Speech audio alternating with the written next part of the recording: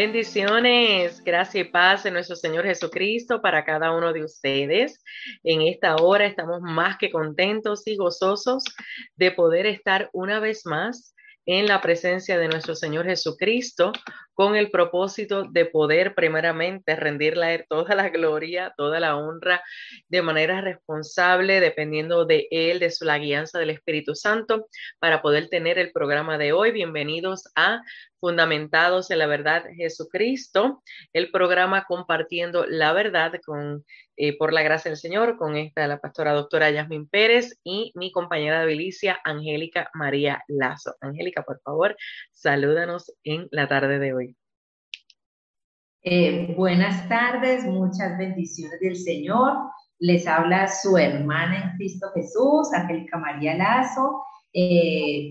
Encantada de que el Señor nos haya permitido este tiempo nuevamente para estudiar sus escrituras junto con todos ustedes, nuestros hermanos en Cristo, porque haciendo eso estamos en obediencia a la palabra, estamos reunidos en la armonía que trae la palabra de Dios y así de esta forma estamos siendo llenos del poder del Espíritu Santo.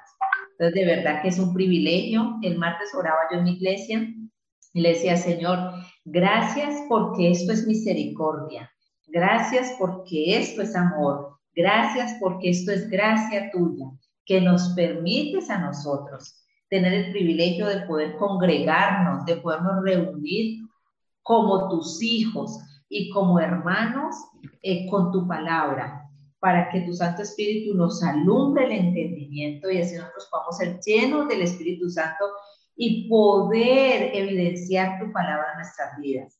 De verdad que hay partes del mundo donde nosotros tenemos nuestros hermanos en la fe, que esto es imposible, que esto es imposible, que ellos solamente están con lo que han podido memorizar de algunos textos bíblicos, que ellos solamente están con hojitas de la Biblia, que ellos se están reuniendo no en masa, sino de 2 o 3, a sabiendas que sus vidas están corriendo peligro. Entonces yo digo, esto es un privilegio, y la palabra dice que donde están 2 o 3 reunidos en su nombre, ahí está Él. Entonces es un tiempo donde estamos con nuestro Señor compartiendo, enriqueciéndonos de su palabra, llenándonos, dándonos un banquete. Esto es mejor que cualquier celebración, esto es mejor que cualquier fiesta, esto es mejor que cualquier buffet a que nos puedan invitar. Este llamado que nos hace el Señor a estar aquí hoy es una bendición muy grande y es una muestra de su amor. Porque independiente de cómo hayamos pasado el día de hoy, en vicisitudes, en tribulaciones, en aflicciones, en afanes, corriendo de aquí para allá, el hecho de que Él nos haya trazado y permitido estar en ese momento, quiere decir que nos ama, quiere decir que está trabajando en nosotros, quiere decir que nos está perfeccionando, quiere decir que nos está transformando. Entonces, gocémonos y alegrémonos, démosle gracias al Señor por este valioso y maravilloso tiempo. Es valioso y maravilloso no porque esté con nosotros, sino porque Él está con nosotros y en nosotros. Sí. Entonces, atentos, tomen sus notas y sobre todo, oren para que el Señor les dé un corazón enseñable y que les ayude a recibir la palabra con mansedumbre. No porque venga de nosotros, sino porque viene de Él, porque es el que nos da a nosotros el denuedo para poder hablar de Él. Entonces, todo viene de Él y es por Él y para Él. Pastora Jasmine.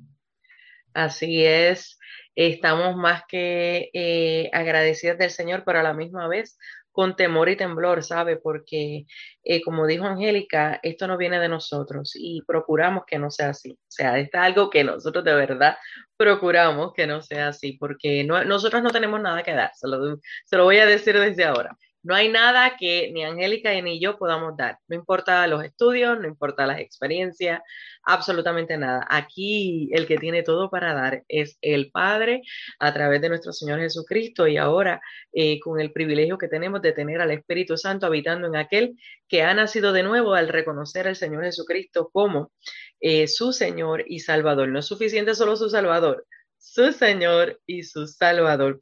Y hoy nos atañe un tema que yo entiendo que es imperativo que nosotros toquemos especialmente por tristemente la perspectiva que tiene mucha gente acerca del Evangelio de Jesucristo, lo que es, lo que hace, y creo que como iglesia hemos sido un poquito ignorantes, y lo digo esto con mucho respeto, acerca de esto que es tan vital, porque este es el fundamento de nuestra fe, el Evangelio de nuestro Señor Jesucristo. Sin Jesucristo no hay nada para nosotros tener salvación y vida eterna. Y así que tenga paciencia porque vamos a ir con calma porque queremos de verdad que podamos todos entender lo que el Señor quiere tratar con nosotros acerca del poderoso Evangelio de Jesucristo. No necesitamos absolutamente nada más. El poderoso Evangelio de Jesucristo lo es todo y lo vamos a ver juntos al ir a los pies del Maestro para tener la mejor parte. ¿Cuál? El poder nosotros comprender lo que Él ha hecho desde antes de la fundación del mundo para que nosotros hoy lo podamos disfrutar, pero también para nosotros tener la responsabilidad con dolor, y cuando digo con dolor lo digo de verdad, con dolor, porque nos tiene que doler el que no comprendamos lo que Cristo es y lo que Cristo ha hecho. Nos tiene que doler el que hayan otros que todavía no lo tengan. Nos tenemos que hacer responsables de lo que Dios nos ha entregado por medio de la salvación y el poder compartir y hacer discípulos y todo lo que esto conlleva. Así que no me quiero adelantar, pero es que le digo porque hay un peso sobre nosotros, sobre este tema, porque es importante que nosotros comprendamos lo que esto es. ¿Para qué? Para que de verdad hayan cambios y hayan verdaderos avivamientos de acuerdo a lo que la Escritura establece y el Evangelio y el avivamiento comienza con el arrepentimiento. Y no hay arrepentimiento si no hay evangelio. Y no hay evangelio, bueno, ni voy a empezar todavía, tenemos que orar primero. Y oramos para que tanto aquellos que ya están conectados, lo cual le agradecemos que estén aquí con nosotros, aquellos que van a estar conectados más tarde, podamos todos juntos comprender lo que el Señor quiere tratar con nosotros, que tengamos un corazón enseñable, pero también hambre y sed de conocer quién Cristo es, lo que el Evangelio de Cristo es y lo que el Evangelio de Cristo hace, sigue haciendo y seguirá haciendo hasta la venida del Señor. Así que oremos todos juntos. Padre, te damos gracias. Gracias por el privilegio que nos permites de venir delante de ti en el nombre de tu Hijo amado Jesucristo, por el cual es el único acceso, el único camino, la única vía para nosotros poder estar vivos, para nosotros poder estar en conexión contigo, para nosotros poder tener entrada delante del trono de la gracia, como registra el libro de Hebreos, y allí hallar oportuno socorro, para allí poder conocerte, para allí poder nosotros, Señor, recibir el entendimiento correcto de quién eres, de lo que quieres, de lo que te agrada, de lo que ya nos has dado a través del Evangelio de Jesucristo y todo el poder que esto encierra y esto acarrea. Señor, yo te pido que tú nos ayudes a poder tomar este tema con mucha seriedad, Señor, y evaluar si lo que estamos viviendo es tu evangelio o qué es lo que estamos viviendo, para que entonces tomemos las decisiones dirigidas por tu Espíritu Santo para poner por obra lo que verdaderamente hemos recibido de ti y así poderlo compartir con otros y hacer discípulos y estar listos para la venida del Señor. No queremos, Padre, que la venida del Señor nos tome nosotros no estando listos. Queremos ser verdaderamente la novia sin mancha, sin arruga, que tú has establecido que vienes a buscar. Señor, nosotros queremos tener las vestimentas que Apocalipsis habla, esas vestimentas, Señor, de púrpura, esas vestimentas puras que tienen que ver con nosotros practicar lo que tu evangelio es y lo que tu evangelio hace. Señor amado, te presentamos a aquellos que hoy va a ser la primera vez que podrán escuchar acerca de lo que tu evangelio es. Te pedimos, Espíritu Santo, que tú convenzas de pecado, justicia y juicio para que en arrepentimiento reconozcan la necesidad de vida y salvación que solo Cristo puede dar. En el nombre de Jesús. Amén. Amados, ¿estamos listos? Estamos aquí dependiendo del Espíritu Santo para que Él nos lleve a comprender desde el Antiguo Testamento. Sí, lo dije bien. La salvación no viene solamente en el momento que el Nuevo Testamento lo registra, desde antes. Y para esto, vamos a comenzar con la introducción y nuestra amada Angélica María Lasso va a comenzar con esa introducción y así el Espíritu Santo nos ayude a poder comprender lo necesario desde el principio. Angélica.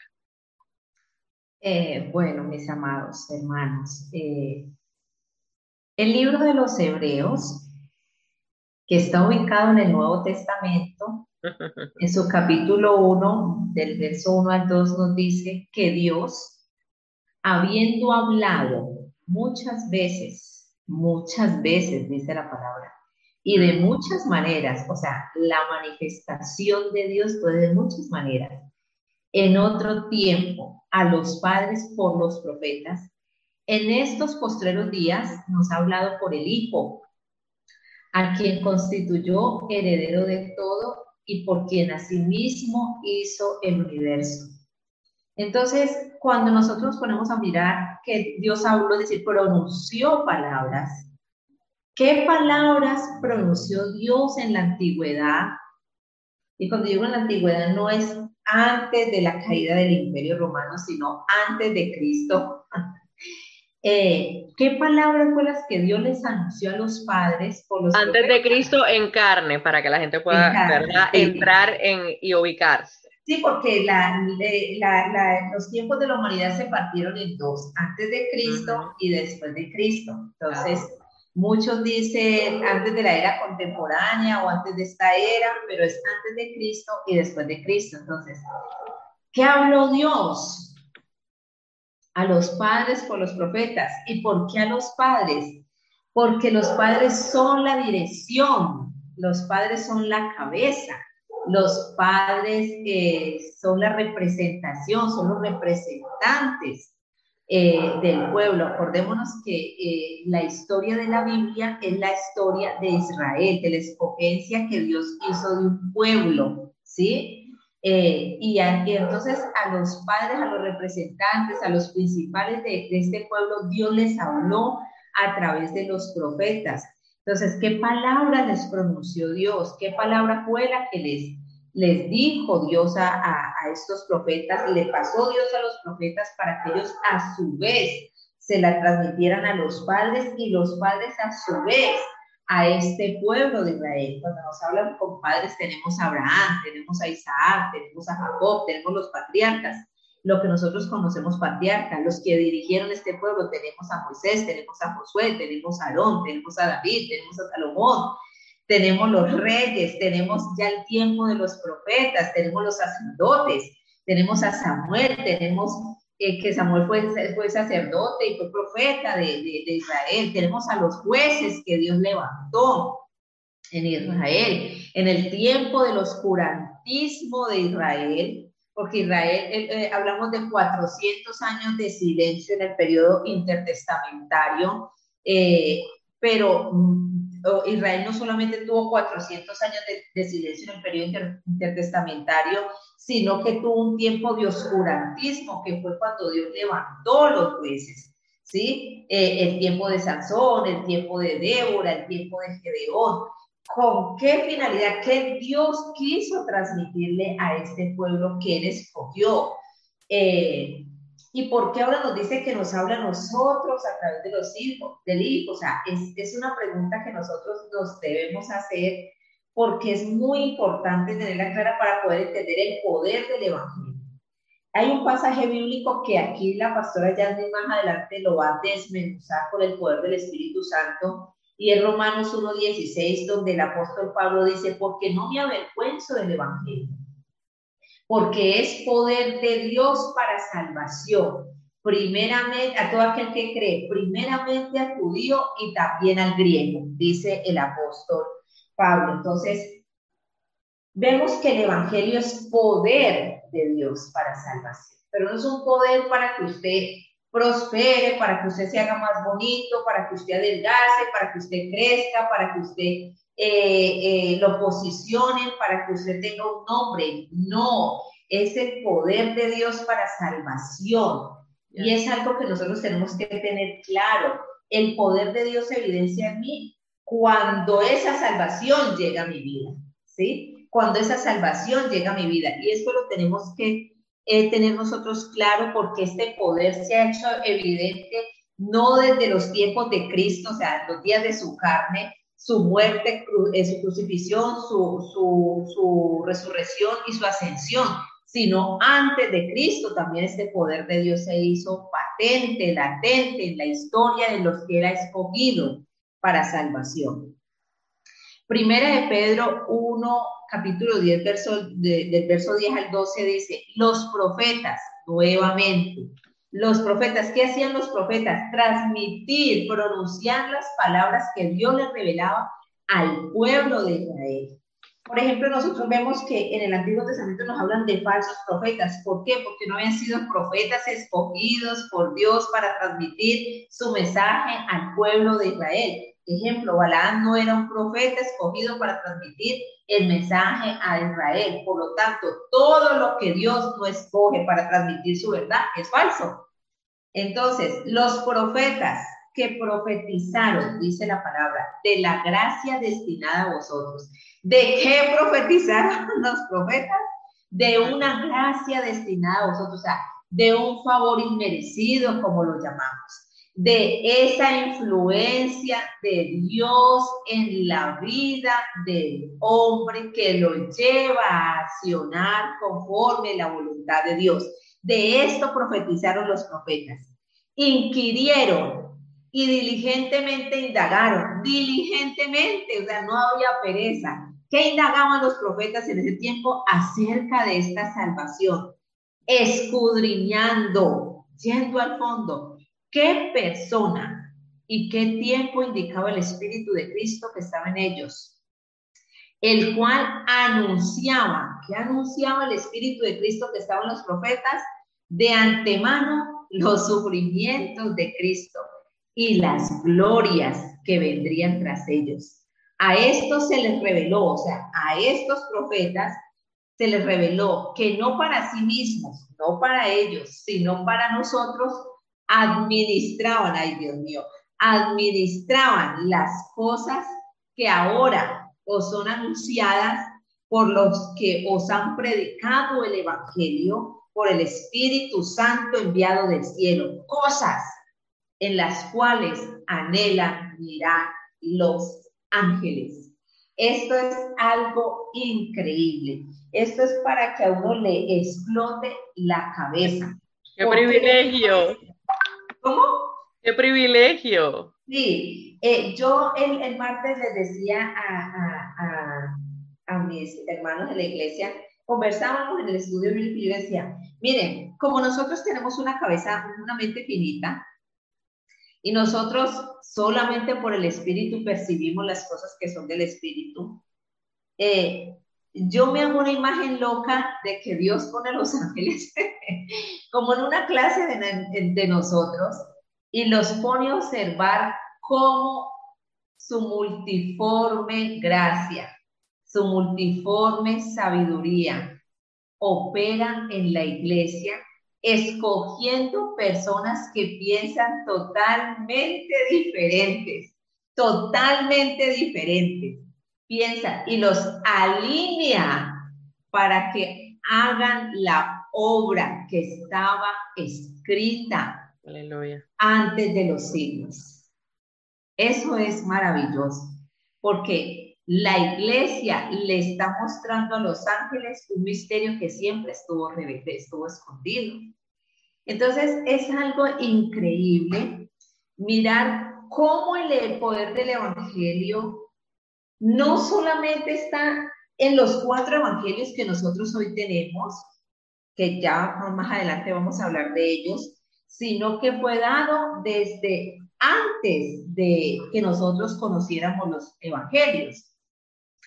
La palabra evangelio, como ustedes saben, significa anunciar buenas nuevas. Entonces, el evangelio de Cristo, si la palabra evangelio significa anunciar buenas nuevas, el Evangelio de Jesucristo no ha sido anunciado desde el siglo I de nuestra era o de la era cristiana.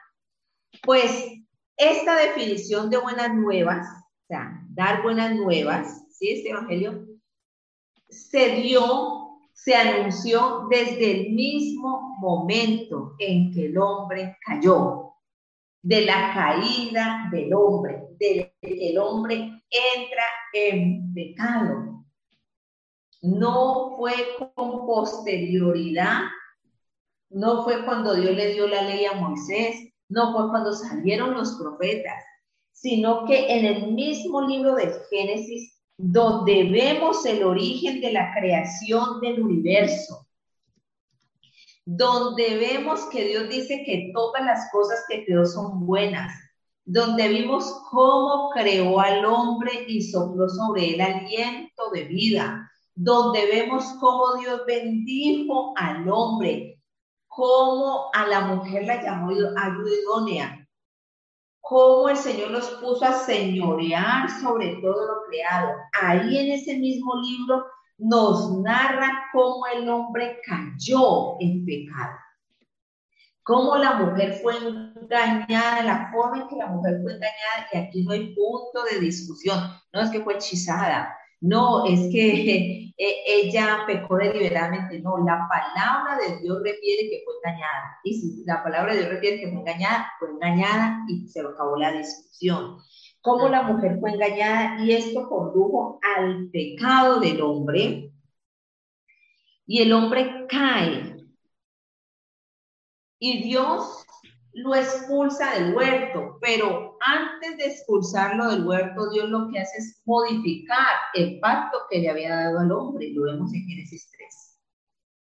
Cómo le dice a la mujer que va a parir con dolor, cómo sentencia a la serpiente, cómo sentencia al hombre, y a la serpiente, no es ni a la mujer ni al hombre, le dice estas palabras: y pondré enemistad entre ti y la mujer, entre tu simiente y la simiente de ella. Ella te herirá en la cabeza y tú le herirás en el calcañar, y otras versiones dicen en el talón. Y es increíble cómo Dios pronuncia palabras, como dice el Leo. Fue Dios hablando ahí. Ahí no fue un profeta traduciéndole a Dios. Ahí no fue un rey traduciéndole a Dios. Ahí no fue un sacerdote traduciéndole a Dios. Ahí no fue un escriba traduciéndole a Dios. Fue Dios mismo quien pronunció estas palabras: pondré enemistad entre tu simiente y la simiente de ella. Y nosotros aquí en el siglo XXI, pues ya entendemos lo que quiere decir la palabra simiente, porque a Dios las gracias, Él le ha placido que la ciencia aumente, como quedó establecido en el libro de Daniel, y se han dado grandes descubrimientos. Entonces nosotros podemos tener la referencia de Gregorio Mendel con las leyes de la genética. Nosotros podemos tener referencias en el año 1954, cuando el doctor Crick y el doctor Watson descubren las hélices del ADN, y ahora en el 2000, pleno siglo XXI, cómo nosotros podemos mirar que el doctor Francis Collins, por cierto cristiano, es el director del proyecto del genoma humano, y podemos darnos cuenta que biológicamente la concepción del hombre, o sea, la concepción del hombre se da porque entonces el espermatozoide del hombre fecunda el óvulo de la mujer, y estas semillas, este espermatozoide y este óvulo tienen una serie de informaciones genéticas que se conocen como los cromosomas, y entonces estos cromosomas que da el hombre son los cromosomas Y, y los que da la mujer son los X, bueno, y entonces si un cromosoma, el hombre tiene XY y la mujer XX, y si el cromosoma X del hombre fecunda un cromosoma, el cromosoma X de la mujer, nace el sexo femenino. Si es el Y del hombre y fecunda el X de la mujer, se da el origen, el sexo masculino. Y vemos que la simiente, o sea, la palabra cera, que significa semen, viene del hombre. Y entonces aquí desde Génesis 3:15, el Señor mismo está dando a conocer ¿Cómo es que tiene un plan de redención para este mismo hombre que cayó en pecado en el huerto del Edén? Entonces, ahí el Señor anuncia el plan de redención. Un plan de redención que no es llamado un plan B ni un plan C, porque Dios no tiene plan A, ni plan B, ni plan C.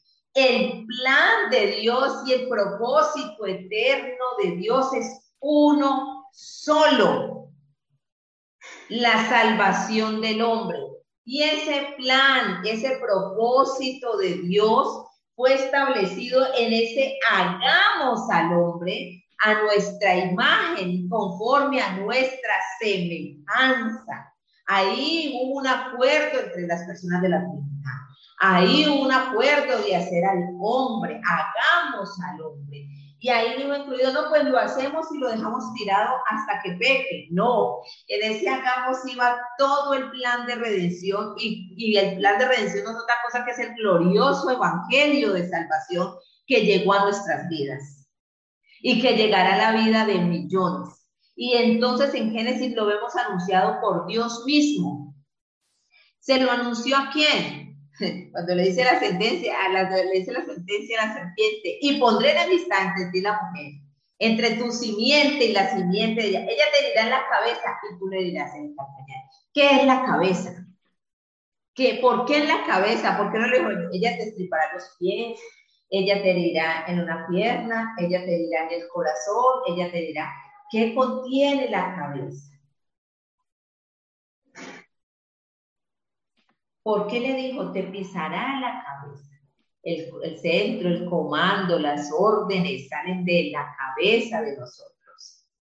La cabeza, los pensamientos, los planes, los propósitos, las maquinaciones.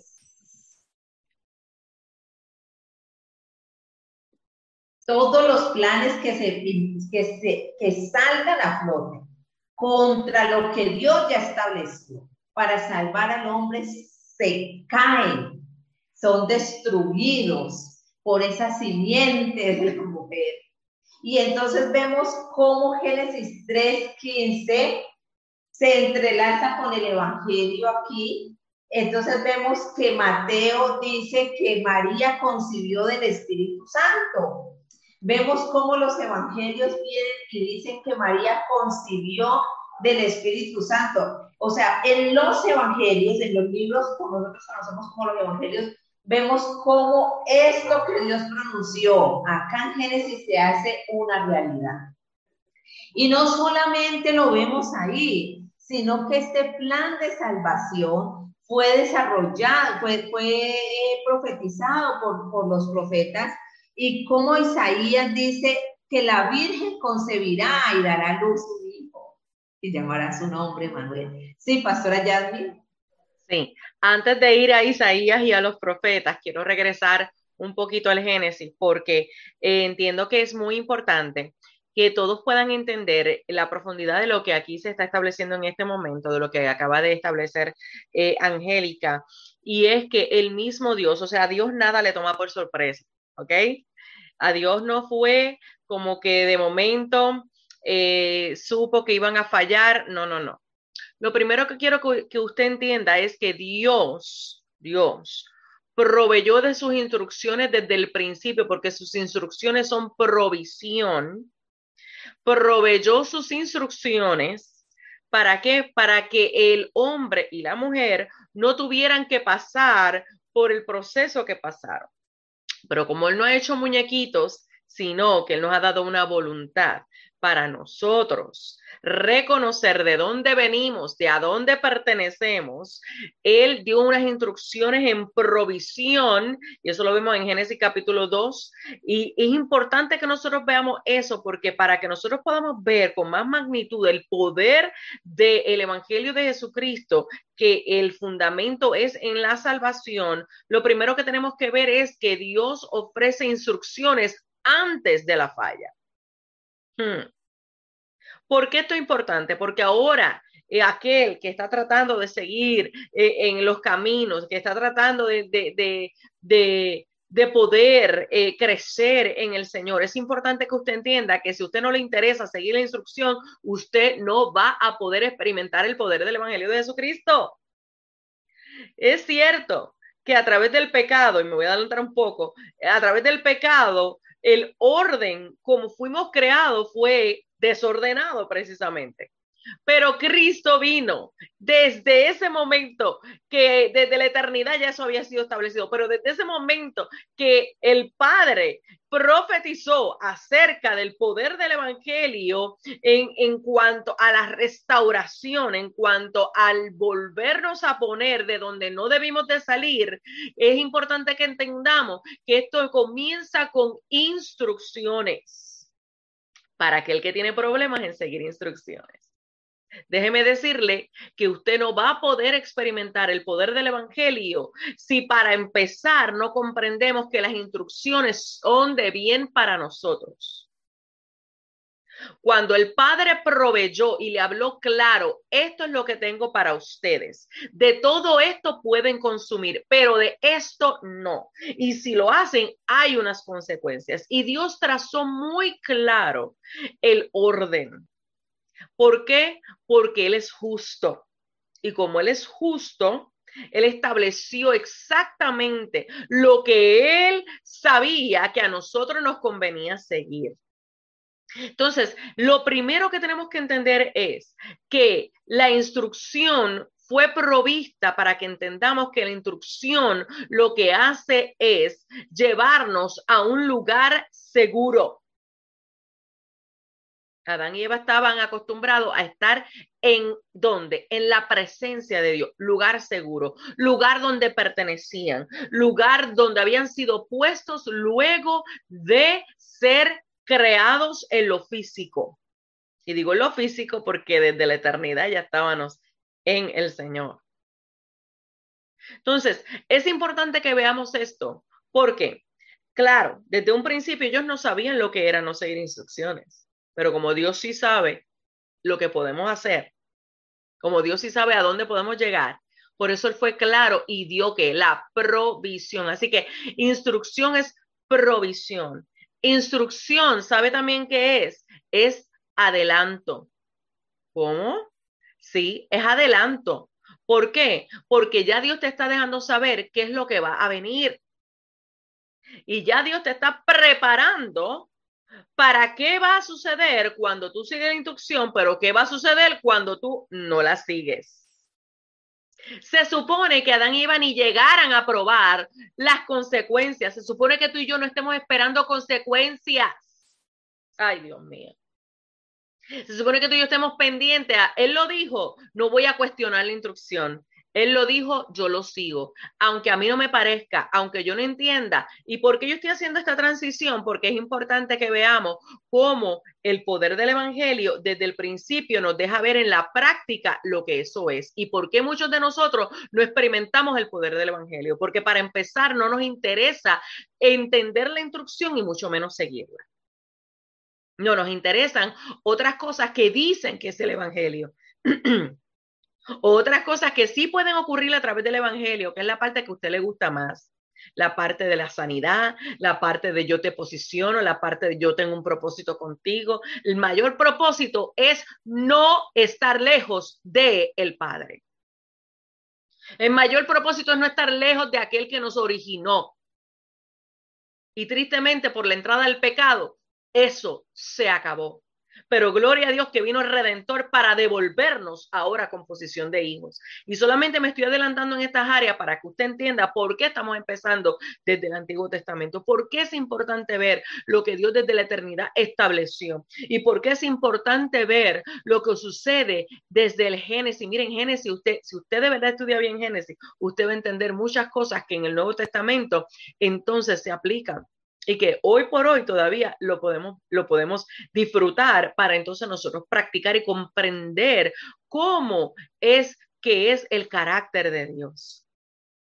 Dios nunca te va a juzgar de algo que Él no te haya dicho, que Él no te ha dado la instrucción para tú seguir. Él provee. Oh my God. Dios, como un Dios bueno, provee. Provee ¿para qué? Para que no tengamos que pasar esas consecuencias. Yo no estoy diciendo que el poder del Evangelio me garantiza a mí que todo va a ser lindo, color de rosa, sin ninguna adversidad, porque te estaría mintiendo. Todo lo contrario. Aquel que es sal, los demás lo quieren vomitar. Pero ¿sabe qué? Es para dar sabor, sabor del reino de los cielos. Y es importante que nosotros comprendamos, al él dar la instrucción, ¿qué ocurre?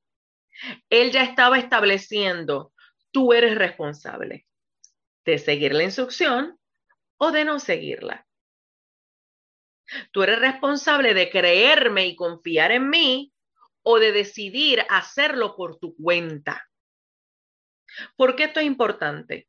Porque dentro del disfrutar la salvación por pura gracia, nosotros también tenemos que ver nuestras responsabilidades. Y de eso no se habla. De las responsabilidades que también tenemos dentro de la salvación.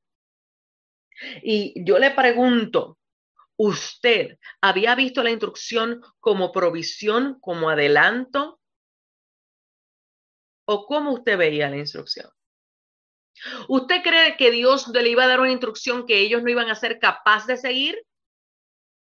Cada vez que Dios nos da una instrucción, por más dura que parezca a nuestro yo, a nuestro ego, a nuestro pensamiento, a nuestras emociones, a nuestro ser, a nuestro entorno, ¿sabe qué? Si Él me da esa instrucción, es porque en Él la puedo seguir. Por eso es que Cristo pudo concluir con todo, porque era en el Padre. Por eso es que todos estos hombres y mujeres de fe que usted ha visto a través de los años, desde la escritura hasta hoy, que han podido dar cátedra y han sido mártires hasta ese punto, ¿por qué? Porque es en Él. Pero nosotros nos gusta pensar en nosotros. Entonces, ¿qué ocurre? Al momento de no seguir la instrucción, de tomarse la decisión de no seguir la instrucción, y ellos no sabían lo que era eso hasta que ocurrió, hasta que, déjame ver, déjame probar. Y es bien profundo eso. Quizás luego en otro momento podamos hablar más profundo acerca del pecado, acerca de lo que es, de cómo se mueve y todo eso. Pero sí quiero que usted vea cómo, y vaya a Génesis, los capítulos 2, 3, para que usted pueda verlo. Bueno, desde el principio, pero específicamente esos capítulos. El cómo Eva nunca había visto con agrado el árbol hasta que la serpiente le habló. Hasta que la serpiente le dijo la mentira que le dijo.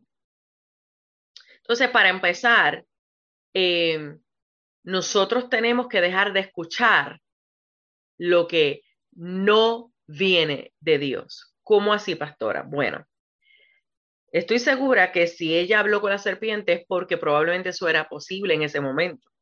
Eso probablemente no era. Yo estoy aquí especulando, ¿verdad? Porque la palabra no registra con exactitud eso, pero debía de ser algo que no fuera nuevo. Ahora, ¿qué palabras que estaba diciendo? Ya en el momento en que la serpiente está poniendo en tela de juicio la instrucción de Dios, es para que ya del saque Adán y Eva, porque luego Adán tomó su propia decisión, ¿ok? Pero nos registra, nos especifica, ¿verdad? Nos describe la conversación de Eva y la serpiente, ¿verdad? Entonces, en el momento en que la serpiente pone en tela de juicio la instrucción de Dios y el que Dios da la instrucción para que no sean como Él, es en el momento en que, ¿qué? Y claro, ellos estaban en la inocencia, pero ahora tú y yo que sabemos que no estamos en la inocencia, que ya pasamos por ese proceso de lo que es el pecado, entonces es para que ella dijera, no, lo que Dios dijo es, porque Él siempre ha hecho lo que ha dicho, porque Él ha dado cátedra de cuál es su personalidad, de cuál es el carácter de Él, que Él lo que promete, cumple, también lo que promete dentro de la instrucción. Entonces, este es el momento para que cada vez que el Señor nos está dando instrucciones, sí, estamos hablando del poder del Evangelio, esto es parte de, porque no pudiéramos experimentar el poder si Cristo no hubiera seguido la instrucción, creyendo en lo que el Padre le dijo que tenía que ocurrir, aunque fuera doloroso, aunque fuera fuerte, aunque bueno, todas las cosas, ¿verdad? Todas las cosas, y luego más adelante podríamos hablar un poco sobre eso. Pero porque él sabía que su papá tenía todo el poder y la autoridad, y que lo que él había encomendado es plena confianza. De hecho, aprendió obediencia, dice Filipenses capítulo 2, en la carne, ¿verdad? Al estar en cuerpo, al estar en cuerpo. Entonces, ¿por qué le estoy trayendo esto? Para que entonces nosotros lo aplicamos a nuestra vida hoy para ver si estamos viendo lo que es el poder del Evangelio. Dentro del poder del Evangelio, la instrucción es vital, y es vital que tú y yo no cuestionemos la instrucción, porque eso fue lo que ocurrió. Claro, en su inocencia, pero hubo algo que se despertó. Como muchas veces hay cosas que se despiertan en nosotros cuando las cosas no se ven como queremos. Cuando el otro no me trata como yo espero y me merezco. Cuando las circunstancias son distintas a lo que el Señor me había dicho. Bienvenido al reino de los cielos. Bienvenido a ser formado dentro de lo que es la angustia y lo que es usted y yo somos barro. Usted y yo somos barro en la mano del alfarero. Pablo lo explica tan magistralmente en el libro de Romanos. ¿Acaso el barro le va a decir al alfarero qué forma le va a dar? De ninguna manera. Entonces, en medio de la instrucción, donde era el momento de ellos, y claro, otra vez sé y entiendo, ellos estaban en inocencia, ellos estaban en perfección, no sabían lo que era el engaño, por eso es que Dios en su justicia en el mismo momento no los taló, como dirían en mi pueblo, no los eliminó. ¿Por qué? Porque Dios sabía, y Dios es justo. Pero en el momento en que ocurre, y sus ojos son abiertos, y se dan cuenta de la diferencia entre el bien y el mal, el orden se salió de su orden y pasó un desorden. ¿Cuál era que? Y esto es importante para que usted lo entienda. La forma original en que fueron creados, en que fuimos creados, es que el espíritu es el que gobierna. El Espíritu es el que gobierna, el Espíritu Santo, ¿verdad? El habitando es el que gobierna. Recuerden, ellos estaban en constante comunión con el Señor en el Edén. Estaban que cerca de Él. Yo siempre digo a forma jocosa, ellos estaban acostumbrados a la hora del cafecito con el Señor. Ellos estaban acostumbrados, eso para ellos era normal, estar compartiendo con Él constantemente. ¿Por qué? Porque tenían libre acceso dentro de su presencia. Oiga, que muchas veces no valoramos eso, lo que hemos adquirido por medio de Cristo, tener libre acceso. Entonces,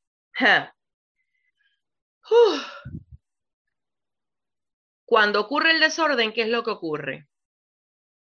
Ocurre que ya el espíritu, al entrar el pecado, ¿qué es el pecado? En palabras bien sencillas. Y luego cuando entremos a temas de que vayamos a discutir lo que es el pecado, cómo ocurre, luego podemos discutir esas cosas, pero de manera bien sencilla. El pecado es lo que el no seguir instrucciones. Eso es pecado, en palabras bien sencillas. Errar el blanco, la famosa definición por los siglos de los siglos, errar el blanco. ¿Sabe qué es pecado? No seguir instrucciones. Algo tan sencillo, pero que mucho nosotros lo hacemos. No seguir instrucciones. Lau me dice que respire. Y sí, Lau, porque es que tengo tanto que hay que explicar, porque es necesario. Mire, mis hijos, al haber un desorden por no seguir instrucción, por el pecado, esa falta de instrucción, ese no seguir instrucción, luego de la provisión, ¿qué ocurre? Provoca muerte. Por eso es que el Padre, en la provisión y las instrucciones, ya les había dicho y les había explicado qué ocurre cuando faltas a la instrucción. ¿Qué ocurre? Muerte. No fue muerte física en el momento, aunque eso lo trajo también porque entiendo que no había muerte física antes de la entrada del pecado. Pero esa muerte, que lo que significa es separación, lo que ocurrió fue que hubo entonces separación ¿de qué? de la comunión entre Dios y ellos. Y es lo que ocurre con nosotros cuando no hemos reconocido al Señor Jesucristo como nuestro Señor y Salvador bajo el fundamento del arrepentimiento.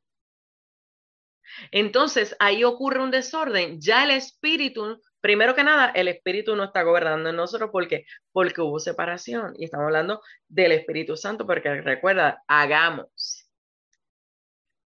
Entonces, ¿quién está gobernando ahora? Ay, pues ahora el alma, la carne, toman el lugar que no les correspondía y con el que tú y yo batallamos todos los santos días de nuestra vida.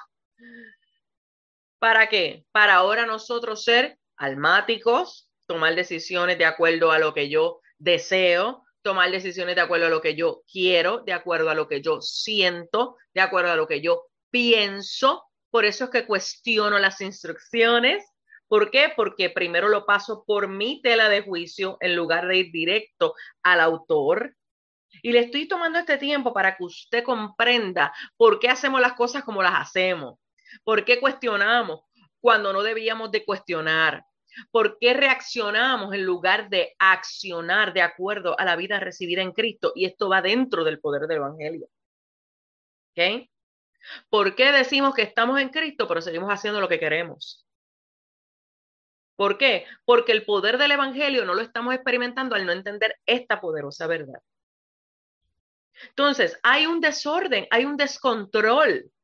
Ahí es donde vienen los apetitos sexuales, ahí es donde vienen los apetitos de la carne, ahí es donde viene el perder los diseños de Dios, el orden de Dios. El hombre es cabeza, la mujer es ayuda idónea, y esto no es solamente en el matrimonio, es que ese es el diseño de Dios para nosotros. El hombre es cabeza en su diseño en todos los aspectos. La mujer es ayuda idónea en su diseño en todos los aspectos. Porque usted cree que a la mujer la ponen mucho en solución de problemas. Bueno, y otro día hacemos un programa acerca del diseño y cómo nosotras hemos sido construidas en Dios desde el origen. Pero esto no es solamente en el matrimonio, esto es en todos los aspectos. Eso es lo que tú eres. Si tú quieres tener un nombre, tu nombre debe ser, si estás en Cristo, hija, ayuda idónea. Ese es tu título. En Cristo. Entonces, ¿qué ocurre? Volviendo otra vez, hubo un desorden, por eso entonces comienzan a ocurrir las atrocidades que ocurren. Los diseños de Dios comienzan ¿a qué? A ser ¿qué? Torcidos. ¿Qué ocurre más adelante? El primer asesinato. Es que me estoy poniendo en esto para que usted entienda lo que el poder del Evangelio hace, pero también lo que ocurre fuera del poder del Evangelio. ¿Ok? Entonces, todos los diseños de Dios que sí funcionan todavía, pero que nosotros tenemos que ir a experimentar el poder del Evangelio para que todo lo torcido sea enderezado. Y al reconocer a Jesucristo como Señor y Salvador y de verdad arrepentirnos y de verdad dolernos por no vivir lo que es su diseño, entonces no podemos experimentar el poder, sino que experimentamos una imagen de que yo voy a la iglesia y levanto las manos, pero invierto un montón de horas en las redes sociales y ni 15 minutos orando para recibir la instrucción del diseño. ¿Por qué? Desorden. Y Cristo vino a restaurar ese orden. Cristo vino a regresarnos a la vida y a regresarnos al orden correcto.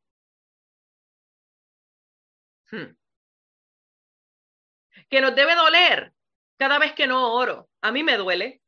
Señor, no, yo no, voy a ser vulnerable, Señor, yo no sé, yo ni sé si de verdad yo soy o no soy, porque se supone que yo tenga más tiempo para estar en tu intimidad y como que siento que no tengo el tiempo que realmente debo. ¿Te duele eso? Si no te duele, entonces ¿en qué evangelio estás? Ay, es que el Señor sabe, claro que Él sabe. Por eso es que seguimos con las mismas vicisitudes. con las mismas luchas, porque creemos que lo podemos hacer en nosotros mismos y no invertimos el tiempo en el orden correcto de Dios, que Cristo vino a restaurar, que el Padre profetizó desde el principio. No es orden, no es normal dentro del reino de los cielos el que yo me deje llevar por mi ego. No es normal. Eso no está dentro del poder del Evangelio de Jesucristo. No es normal el que yo decida hacer cosas sin consultar con Dios primero. Eso no es normal dentro del reino de los cielos, porque la que me estoy exponiendo a estar fuera de cobertura soy yo. ¿Podemos entender eso? Fue lo que ocurrió con ellos. Terminaron fuera de cobertura, se les prohibió. Mira, Angelica, es que yo pienso en eso y yo me aterro. ¿Tú sabes lo que es tú haber experimentado vivir en la presencia de Dios cara a cara y ahora te pusieron unos ángeles con espada para que tú no entres? Ahí fue que nació la depresión. Fue ahí. ¡Ja! Hello. Fue ahí. Porque yo estuviera llorando todos los días frente al gate, al lugar ese. Yo estuviera llorando, perdóname, Señor, pero es que no. Mire, eso sería tremendo.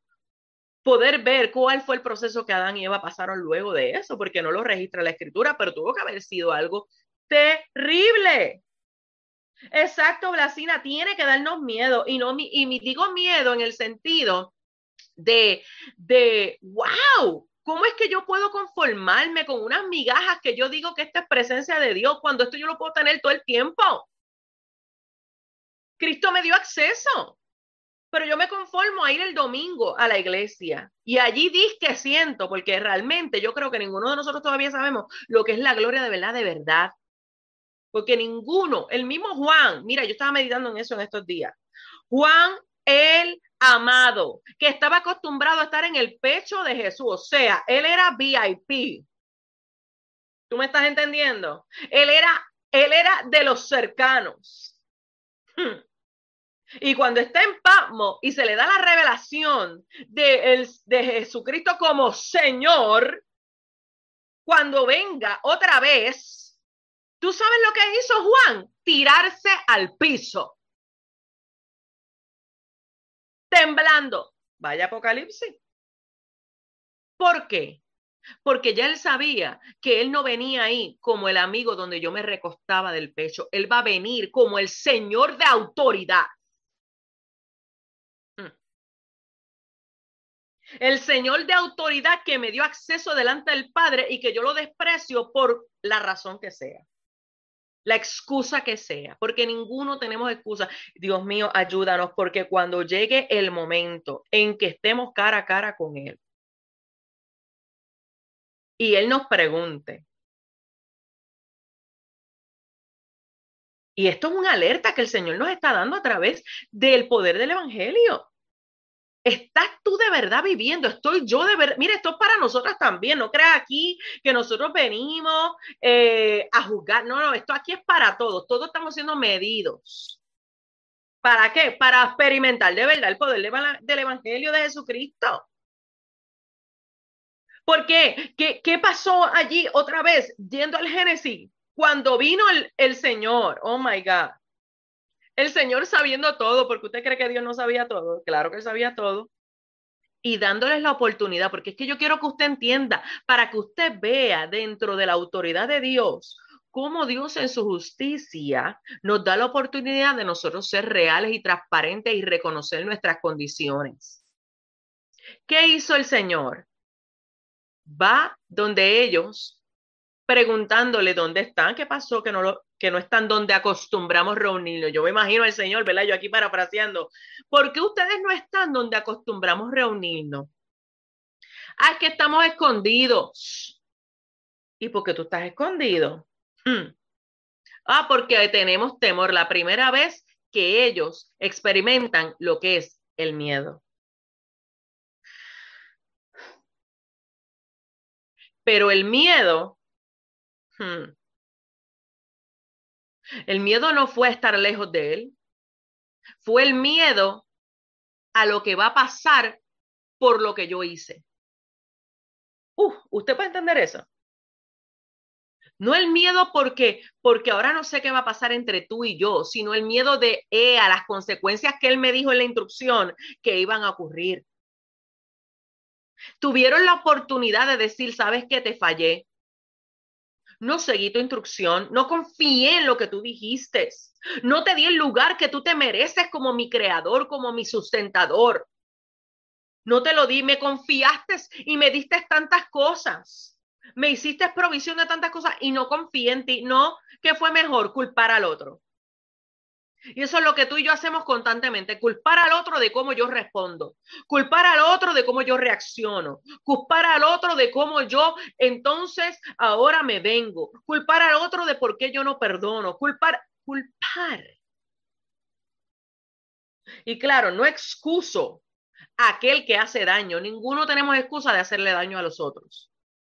Pero mi postura en Dios, si de verdad estamos en comunión con Él, ¿sabe qué va a ocurrir?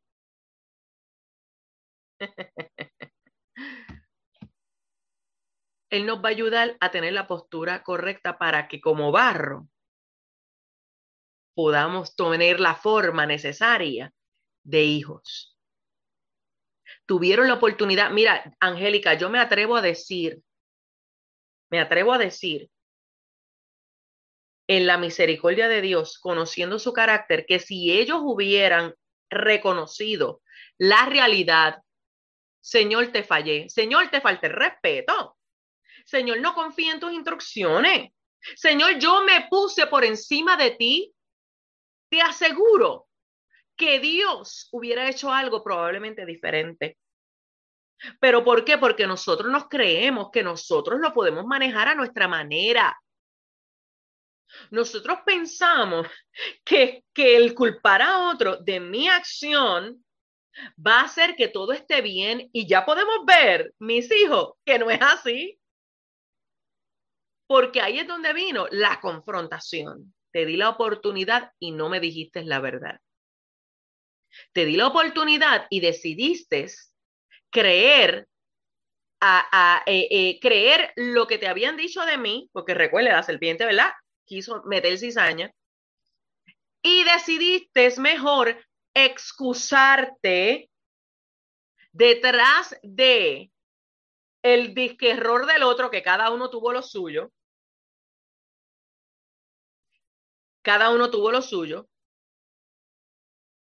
en lugar de cada uno asumir su responsabilidad. Y eso nos pasa hoy. Nosotros no nos gusta asumir nuestra responsabilidad, nos gusta tener imagen y control. ¿Y sabe qué? En el poder del reino de los cielos, en el poder del Evangelio de Jesucristo, eso no funciona. Porque aquí el único que tiene el poder y el control y la autoridad se llama Cristo. Entonces, ¿qué ocurre? Que cuando el Señor establece esa profecía en Génesis capítulo 3, verso 15, me gusta ver estas definiciones que te voy a compartir. Cuando Él está diciendo, voy a poner enemistad. Bueno, primero, ¿verdad? Le establece al varón y le establece a la mujer, que desde ahora le digo, mire, trabajar no es una maldición de Dios, yo no sé de dónde sacaron eso. Desde el principio el Señor dio responsabilidades de trabajo, porque en realidad trabajar es una manera de nosotros dar evidencia de la gracia de Dios en el nosotros impartir lo que Él nos ha dotado para que Él sea manifestado. Deje de pensar que usted trabaja por el pecado, porque eso es mentira. Desde el principio Él le dio instrucciones claras, le dijo, sojuzga, administra. ¿Qué es eso? Trabajo. Encárgate del huerto. ¿Qué es eso? Trabajo. Lo que él le dijo es, ahora con el sudor de tu frente, o sea, ahora te va a costar. Antes, probablemente, después de todo el trabajo, ellos se quedaban fresquecitos. No había dolor de espalda, no había calor, usted me está entendiendo, no había cansancio. Pero ahora la cosa cambió, ese es el cambio. Y también nosotras, que bastante doloroso que es parir, él dijo aumento, quiere decir que él sí nos permitía tener un cierto dolor. Y entiendo porque el dolor es lo que nos hace valorar. Aunque usted no lo crea, hay cosas que pasamos en dolor que nos hace valorar el resultado de las cosas. Entonces, ¿qué ocurre? Cuando ya él establece lo que va a ocurrir, el juicio y la profecía, ¿verdad? De lo que va a venir, que es el Evangelio, la manifestación del Evangelio de Jesucristo, debo de decir. Ahí es donde viene la primera vez que se habla para la manifestación del Evangelio de Jesucristo, ¿ok? Que otra vez, como dijo Angelica ahorita, ¿Evangelio qué es? Evangelio es una buena nueva. Ahora, esta no es cualquier buena nueva. Esta es la buena nueva. La única buena nueva que te lleva a vivir, que te lleva a libertad, que te lleva a acceso directo con el Padre. Y eso lo vamos a seguir discutiendo más adelante. Y ahí le dice, voy a poner que enemistad entre tu simiente y su simiente. Y aquí simiente, como bien dijo ahorita Angélica, pero me llama la atención cómo especifica aquí en la definición desde el original. Simiente aquí significa descendencia, posteridad, o sea, lo que viene después de, ¿verdad? Semilla de la mujer. Descendencia, lo que va a venir. ¿Sabes qué? Esto era para muerte, pero yo quiero decirte a ti que lo que va a venir producto de la mujer, porque acuérdese que la que comenzó con el pecado fue la mujer, aunque el hombre estaba muy envuelto y todo esto tiene que ver con su lugar de cabeza. Y ahora no me quiero meter ahí, porque ahora estamos hablando del Evangelio de Jesucristo. Más adelante, cuando hagamos un programa de lo que es cabeza y cómo eso se vio afectado desde este punto, lo vamos a tocar. Pero ahora me quiero concentrar en el poder del Evangelio de Jesucristo. ¿Qué está estableciendo el Señor aquí? ¿Qué está estableciendo aquí Dios? Está diciendo, ella fue responsable de un rompimiento, pero por mi gracia. Ay, papá, no. Por mi misericordia, porque yo lo decido. Punto. Porque aquí no hay justificación ninguna, no hay nada que la mujer o el hombre hubiera podido hacer para que Dios dijera, ay, sí, porque él es tan bueno. No, aquí no hay bueno ninguno, dijo el mismo Jesús. ¿Qué? Porque él lo decidió por el puro afecto de su voluntad.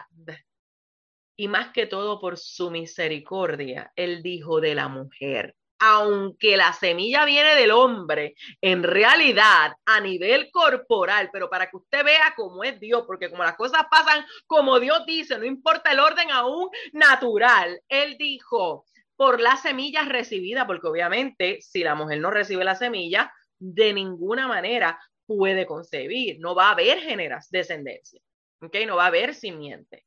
Entonces, por lo que se va a ingestar, lo que se va a ir a implantar es que va a haber una descendencia que ¿qué va a ocurrir? Que te va a recordar todos los días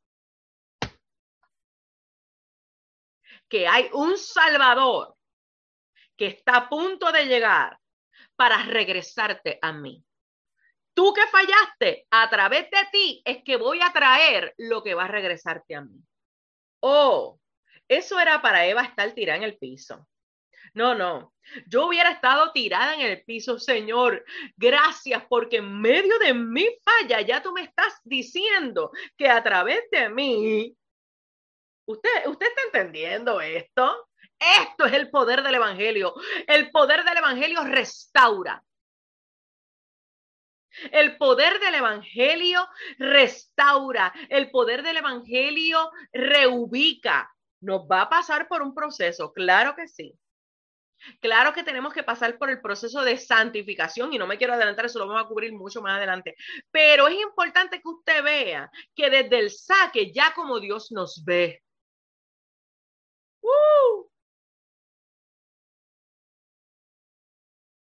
Dios nos ve como capaces de ser aquellos que traigan descendencia, que van a ser portadores de lo que el Evangelio de Jesucristo produce. Por eso que tú y yo no nos podemos seguir durmiendo. No podemos seguir dejándole la crianza a los hijos a la televisión, a los electrónicos. Tenemos que enseñarles la palabra y vivirla. ¿Para qué? Para que entonces la simiente de verdad pueda dar cátedra de lo que es el Evangelio. Porque que él dijo, va a haber enemistad entre la simiente tuya y la de él, pero también tú sabes qué va a ocurrir, que esa simiente, tú sabes lo que va a ocurrir, que obviamente está hablando de Cristo, pero también podemos hablar de las descendencias nuestras, porque yo lo creo que aquel que ha reconocido al Señor Jesucristo y aquel que siga sembrando en sus generaciones y las generaciones reconozcan el señorío de Jesucristo en salvación dentro del fundamento del arrepentimiento, va a seguir aplastando, pero obviamente aquí está hablando específicamente de Cristo. ¿Qué está diciendo? Esa descendencia que va a venir de ti, obviamente profetizando de lo que ahora Angelica estaba entrando en Isaías, que era que de María, que iba a concebir a ese hijo por el Espíritu Santo. ¿Qué va a ser esa descendencia? ¿Qué va a ser esa semilla? ¿Qué es lo que va a ocurrir? Va a aplastarte por la cabeza. Y te voy a compartir ahora lo que es cabeza. Obviamente, aparte de lo que te voy a compartir, hay otras cosas que le puedes añadir por referencia que también tenemos. ¿Sabe qué es cabeza? Dignidad. Lo que tú te creíste que me quitaste lo más preciado. El enemigo pensó, ya yo te quité lo más preciado. Ese ser humano que tú dijiste, oh Dios, que iba a juzgar en la tierra. Y sí es cierto que a través del pecado le dimos a él los reinos de la tierra. Por eso que tenemos nosotros que al vivir el Evangelio de Cristo establecer el gobierno de Dios. Y eso lo vamos a vivir, lo vamos a ver más adelante, pero tengo que mencionarlo porque esto es importante que lo veamos. Por eso es que aquí él domina en muchos aspectos y nosotros muchas veces no nos damos cuenta, a niveles políticos, a niveles, bueno, esto pique y se extiende. Y nosotros no podemos dejar de orar y estar pendientes y estar vigilantes. Entonces, ¿qué le dijo? Te va a aplastar en tu dignidad, te va a aplastar en tu poder, te va a aplastar en tu influencia. Come on. ¿Qué está diciendo el Señor? Cristo, Jesucristo va a venir a aplastarte en tu altivez, porque ¿por qué fue el enemigo echado? ¿Por qué? Por la altivez. Por lo que viene del altivez, que entonces es oh my God, que nosotros estuvimos estudiando tanto eso, concupiscencia, por la concupiscencia, por el orgullo, por querer ser igual al Creador. Porque yo no sé qué es esta obsesión, que también nos pasa a nosotros, ¿ok? Porque, ¿qué fue lo que le dijeron a Eva en Génesis 2? Oh, él dijo eso para que tú, porque sabe que si lo haces eres igual a Dios. O sea, hello, ya nosotros éramos a su imagen y semejanza. Ya lo éramos. Pero ella creyó esa mentira, ¿para qué? Para querer ser más. Y muchas veces tú y yo queremos hacer otras cosas y no los diseños de Dios para querer ser más de lo que Él nos ha dicho que seamos. Entonces, ¿qué dijo el Señor? Mira, traigo exacto la soberbia, exacto, eso también. Cada vez que usted y yo somos testarudos y no queremos seguir instrucciones, eso es soberbia. Y obviamente eso no está dentro del poder del Evangelio de Jesucristo. Entonces, ¿qué dijo el Señor? Voy a traer a Jesucristo para que te aplaste tu dignidad, lo que tú te crees que eres, el poder, porque sí es verdad, como Dios sabe, Dios respeta, porque Él es el establecedor de las leyes, Él es el establecedor de las leyes, escuche bien, Él sabe hello, el que establece designios, el que establece gobiernos, es Dios. Entonces él sabía que él nos había dado a nosotros una autoridad de gobierno en la tierra, especialmente al hombre. Le dio una autoridad de gobierno que por causa del pecado se le fue quitada. Se le entregaron al enemigo, se lo entregaron. ¿Y qué dijo el Señor? Voy a demostrarte que a través de el que viene a aplastarte también va a aplastar el poderío que tú estás teniendo ahora. El poderío dentro de las regiones celeste la va a aplastar, el poderío en la tierra. ¿Por qué usted cree que más adelante, luego de Cristo ser bautizado y lleno del Espíritu, fue llevado por el Espíritu al desierto? ¿Okay? Aquel que crea que ser lleno del Espíritu es para usted zapatear está equivocado, aunque eso puede ser parte de una manifestación momentánea. Va a ser el momento donde te van a llevar a ser equipado para ser probado. Porque ahí es donde se manifiesta nuestra estatura en Cristo, ahí es donde se manifiesta la madurez en Cristo, para entonces Él poder poner sobre nuestras manos más responsabilidades dentro del reino de los cielos. Entonces, ¿qué hizo el enemigo? Una de las cosas que el enemigo quiso, queriendo usar las mismas estrategias que usó con Adán y Eva, que fue, mira, si tú te postras y me adoras, yo te voy a dar todos estos gobiernos. Ay, ay, ay. ¿Y qué le dijo el Señor Jesucristo? Ay, mira, por favor, al Señor tu Dios adorarás. Porque Cristo sabía que esto es momentáneo. Por el momento tú tienes un cierto poder, pero yo tengo todo el poder y me encarno para manifestar ese poder y devolver a mi creación a la identidad correcta de hijos y a tener comunión con el Padre para regresar al orden de ser guiados por el Espíritu.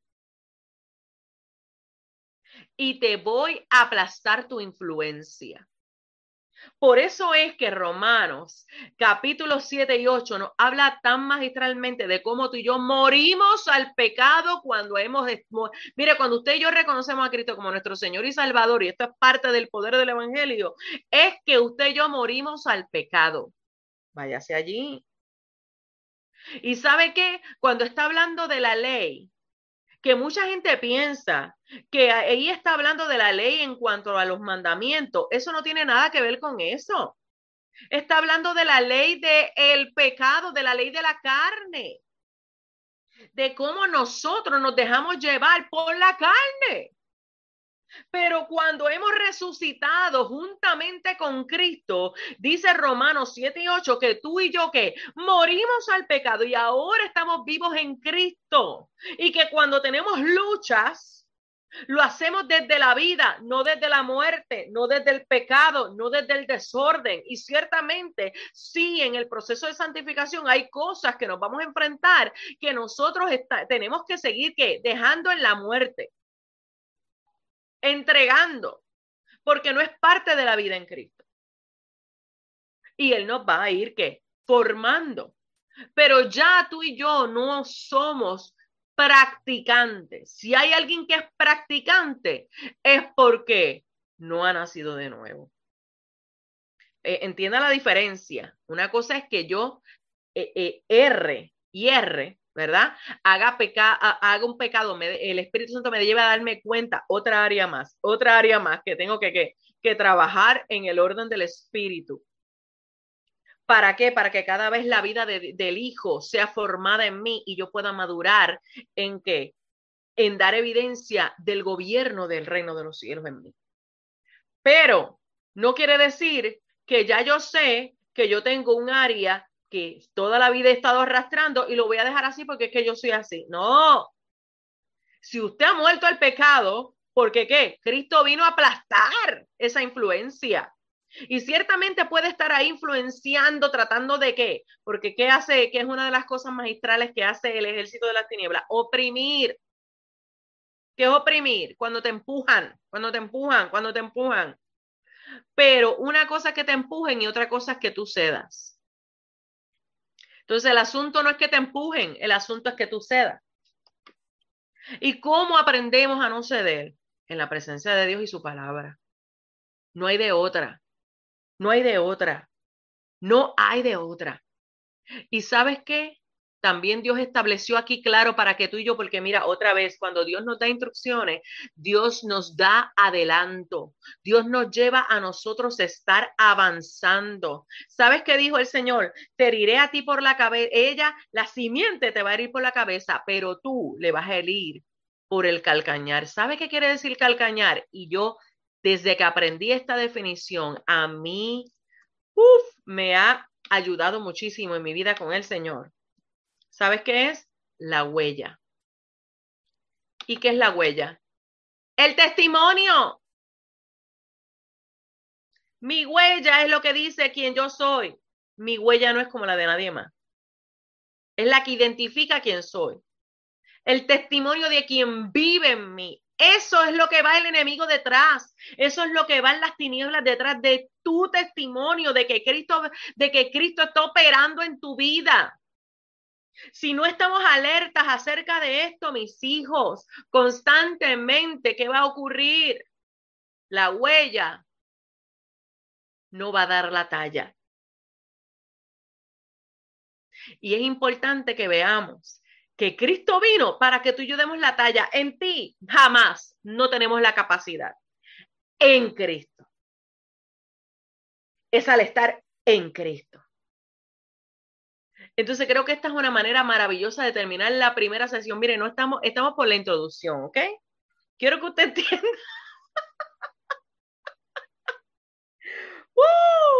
que estamos por la introducción, pero esto es necesario y vamos con calma porque se trata del Evangelio del poder del Evangelio de nuestro Señor Jesucristo y tenemos que entenderlo, qué verdaderamente esto es, qué verdaderamente es lo que ocurre en nosotros, por qué ocurrió eso desde el principio, cómo esto nos afecta en el hoy. Nosotros estamos llevando esto a la práctica del hoy porque si no, si le hablamos más que de lo que pasó antes y no lo traemos al hoy, entonces usted no va a poderlo comprender. Con lo que ya se ha discutido hasta ahora, mi recomendación es que usted se siga leyendo Génesis para que usted entienda mejor lo que allí sucedió y para que se vaya ubicando en cómo el primero en pregonar este poderoso evangelio y cómo iba a venir el perdón de pecados para ubicarnos, para regresarnos a la vida, era el mismo Señor. Angelica.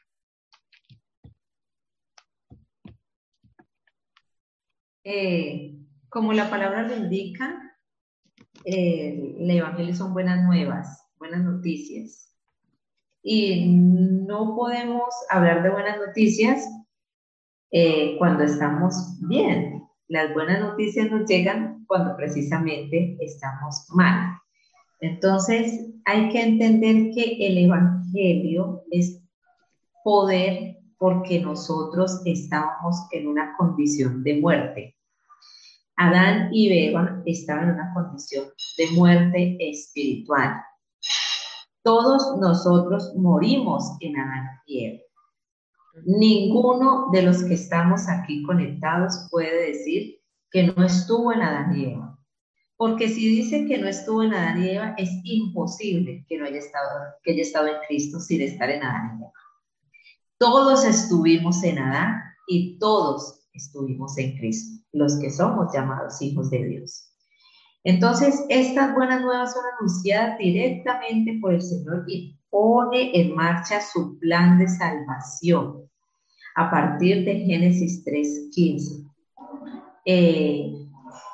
Y yo quiero que entremos y meditemos en nuestras vidas cómo este plan de salvación a hoy, como es, hasta aquí Dios nos ha ayudado a ebenecer, a hoy, cómo ha transformado nuestras vidas. Lógicamente que la obra va a continuar, porque dice que el que empezó la buena obra en nosotros la va a perfeccionar hasta el día de Jesucristo. Pero para que nosotros evidenciemos en nuestra vida cómo ese evangelio ha transformado nuestras vidas. La pastora Jasmine decía, no podemos obviar el proceso de santificación y todos estamos pasando por el proceso de santificación. Por eso Pablo dice en el libro de los Efesios, en cuanto a vuestra pasada manera de vivir, despojaos del viejo hombre que está viciado conforme a los deseos engañosos. Hay unos deseos engañosos, ¿sí? Y vestidos del nuevo hombre, ¿sí? Tenemos que estar renovados en el espíritu. ¿Cómo entonces nosotros vemos la obra y el poder del Evangelio de Jesucristo? Nosotros hagamos el inventario hasta el día de hoy de lo que Cristo ha hecho en nosotros. Y entonces, si esto lo puede hacer Cristo hasta hoy, nosotros, ¿cuánto más seguirá haciendo? Si ya está atestado de que Él va a perfeccionar esta obra. Para nosotros entonces cada día irnos despojando de este viejo hombre, porque eso es el poder del Evangelio, que nosotros nos despojemos de nuestra pasada manera de vivir, que hagamos morir lo terrenal en nosotros, que no satisfagamos las obras de la carne y que nuestra vida, nuestro estilo de vida sea agradable al Padre. Eso es el poder del Evangelio. Entonces entendamos que fue anunciado directamente por Dios el Evangelio en Génesis 3:15. Y en la escogencia que él hizo de un pueblo, lo siguió anunciando, anunciando, y llegó hasta nuestros días y seguirá llegando. Pero como decía la pastora Jasmine, este poder del Evangelio, como oraban los apóstoles en Hechos 4, va acompañado de la mano poderosa de Dios, pero también de nuestro testimonio, Sí, Señor. de nuestro testimonio. Entonces, pidamos al Espíritu Santo que nos ayude a vivir como le agrada a Dios, para que ese sea el testimonio del poder transformador del Evangelio. Ese es el mejor testimonio. Es lo mejor. Las oraciones de nosotros, tenemos que pasar tiempo en oración con Dios, sí. Muchísimo, sí. Pero entendamos que si nuestra oración tiene que ser que vivamos lo que Él nos ha revelado, que esa sea toda nuestra oración, todo el tiempo. Ayúdame a vivir la verdad de tu Evangelio, para que cuando mi boca se abra, predicando a Cristo, mi vida evidencie lo que yo te digo, que eso sea. Porque es el Evangelio transformador, no un Evangelio que no transforma, sino un Evangelio que transforma vidas. Cristo transforma vidas y nosotros tenemos que dar evidencia de eso. Hasta la próxima ocasión, hasta que el Señor nos lo vuelva a permitir. Porque apenas vimos Génesis 3:15, nos falta mirar otros versículos del Antiguo Testamento y cómo Dios habló, dando a conocer el Evangelio, las buenas nuevas de salvación. Muchísimas bendiciones del Señor. Amén, amén, claro que sí. Y mire, mis hijos, sí, y ya para terminar con lo que Angélica acaba de decir, con lo que ya hemos estudiado, una pregunta que le voy a lanzar para que usted analice. ¿Cómo tomas tú las instrucciones? Dentro del poder del Evangelio de Jesucristo, tenemos que amar la instrucción y seguirla. De lo contrario, no vamos a experimentar el poder del Evangelio de Jesucristo. Vamos a experimentar humitos. Vamos a experimentar ciertas, a veces yo entiendo, ¿sabe? Que a través de mi caminar en el Señor, que Dios permite que tengamos unas probaditas de unas cositas. ¿Para qué? Para que gustemos y vemos qué bueno es Jehová. Pero ¿sabe qué? No va a ser a nuestra manera. Entonces, evaluemos si estamos como en el principio, teniendo problemas con la instrucción, para poder entonces experimentar lo que de verdad el Evangelio de Jesucristo es. Reevaluemos lo que hemos aprendido el día de hoy. Vaya otra vez al video, comparte el video para que otros sean edificados y también para que ya comiencen a hacerse más preguntas dentro de qué yo estoy viviendo comparado a lo que la Escritura me dice que yo debo de estar viviendo. ¿Para qué? Mire, esto no es con ninguna intención de juzgar, pero sí es con la intención de que usted y yo, todos, seamos estremecidos para vivir de verdad lo que Cristo tanto le costó, lo que el Padre desde el principio diseñó para el beneficio nuestro. Pero dentro de esos beneficios, como le dije desde el principio, hay unas responsabilidades. ¿Qué ocurre en mí que no quiero seguir la instrucción? ¿Qué ocurre en mí que veo la instrucción como algo que no se pueda completar? ¿Qué ocurre en mí que cuestiono a Dios? ¿Qué ocurre en mí? Estoy viendo a Dios como lo que Él es, el todopoderoso, quien tiene toda la máxima autoridad, o quien es mi chico demandado. Eso no va dentro del Evangelio de Jesucristo. En el Evangelio de Jesucristo, el primero que nos enseña que no hace lo que quiere es Cristo. Por eso, eso es libertad. Es libertad cuando yo me someto. Y eso lo estudiaremos más adelante dentro de este poderoso Evangelio de Jesucristo. Así que oremos para que el Señor siga trabajando con nosotros, evaluándonos y viendo cómo desde el principio el Señor ha sido claro y cómo desde el principio, como Dios bueno que es, Él nos provee. ¿Qué será lo que Él te está proveyendo que tú no quieres aceptar porque lo quieres hacer a tu manera? Esa es una buena pregunta para que tú evalúes si lo que estás experimentando es el Evangelio de Jesucristo o qué es. Oremos. Padre, en el nombre de Jesús yo te doy gracias por el privilegio que nos das de estar en tu presencia y por el privilegio que nos das de escucharte, Señor, de trabajar con nosotros. Sigue desbaratando en nosotros lo que no tiene nada que ver con el poder de tu evangelio para que tu reino, el fundamento tuyo, sea lo que se establezca para que entonces nosotros seamos verdaderos discípulos tuyos, seamos verdaderos hijos e hijas y sigamos creciendo, Señor, de hijos, eh, de hijos pequeños, de hijos de leche a hijos maduros, donde podamos compartir con otros este poderoso evangelio, donde podamos ver que tú haces el milagro transformador en nosotros, donde tú eres, Señor, el que nos llevas a poder estar cerca, cerca en intimidad, amar mucho más la intimidad contigo que cualquier otra cosa, para poder entonces conocer lo que está en tu corazón y nosotros llevar a cabo tu instrucción, que nos duela lo que en este momento ocurre en nosotros cuando hablamos de la instrucción, cuando hablamos de no querer seguirla, cuando hablamos de querer cuestionarla, que nos duela, pero no que nos duela porque no queremos seguirla, sino que nos duela en todo lo contrario, en por qué yo actúo de esta manera. Señor, ayúdanos a poder amar la instrucción. Ayúdanos a poder ver que dentro del poder del Evangelio la instrucción es vital, es fundamental para poder experimentarte de mayor manera, para poder experimentarte como lo que tú eres. Todopoderoso. Señor, gracias, porque sé que esta salvación tan grande, tú la sigues revelando a aquel a quien tú decides hacerlo. Te pedimos en tu misericordia que nosotros seamos parte de esos que tú decides revelarlo. ¿Para qué? Para vivirlo y darte a conocer. Gracias por aquellos que hoy es el día que te reconocen como Señor y Salvador en arrepentimiento, en perdón de pecados, porque entienden que solo en ti está la vida. Gracias porque tu palabra no torna atrás vacía, sino que cumple el propósito por el cual es enviada. En el nombre de Jesús. Amén. Amados, les amamos. Nos vemos con el favor de Dios próximamente cuando el Señor así nos disponga. Les amamos. A practicar la verdad. Dios les bendiga.